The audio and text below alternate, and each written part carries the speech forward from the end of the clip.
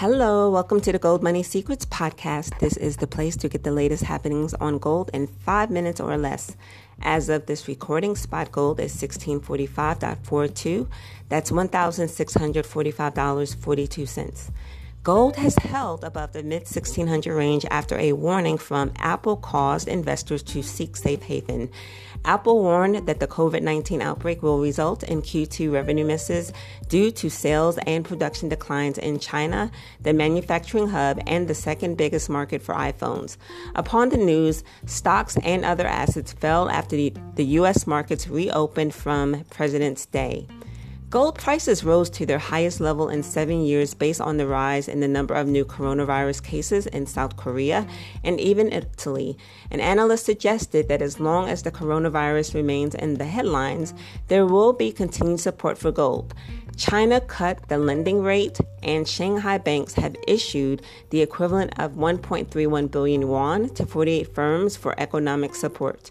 The SPDR Gold Trust rose 0.2% to 931.60 tons, which is their highest since November 2016.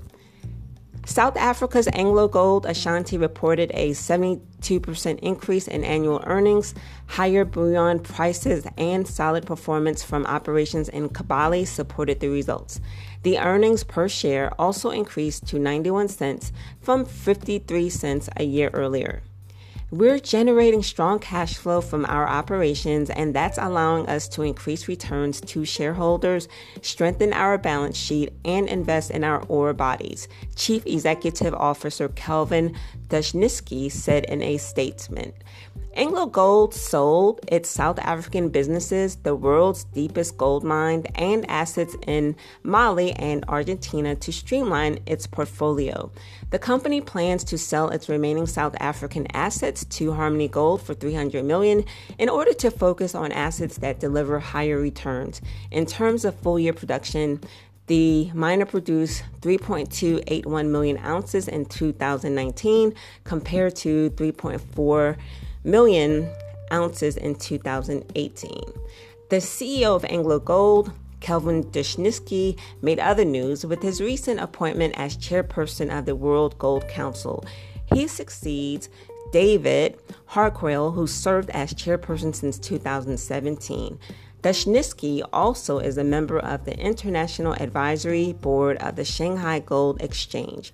In a statement, Dushnitsky recognized Harquail for his work at the council.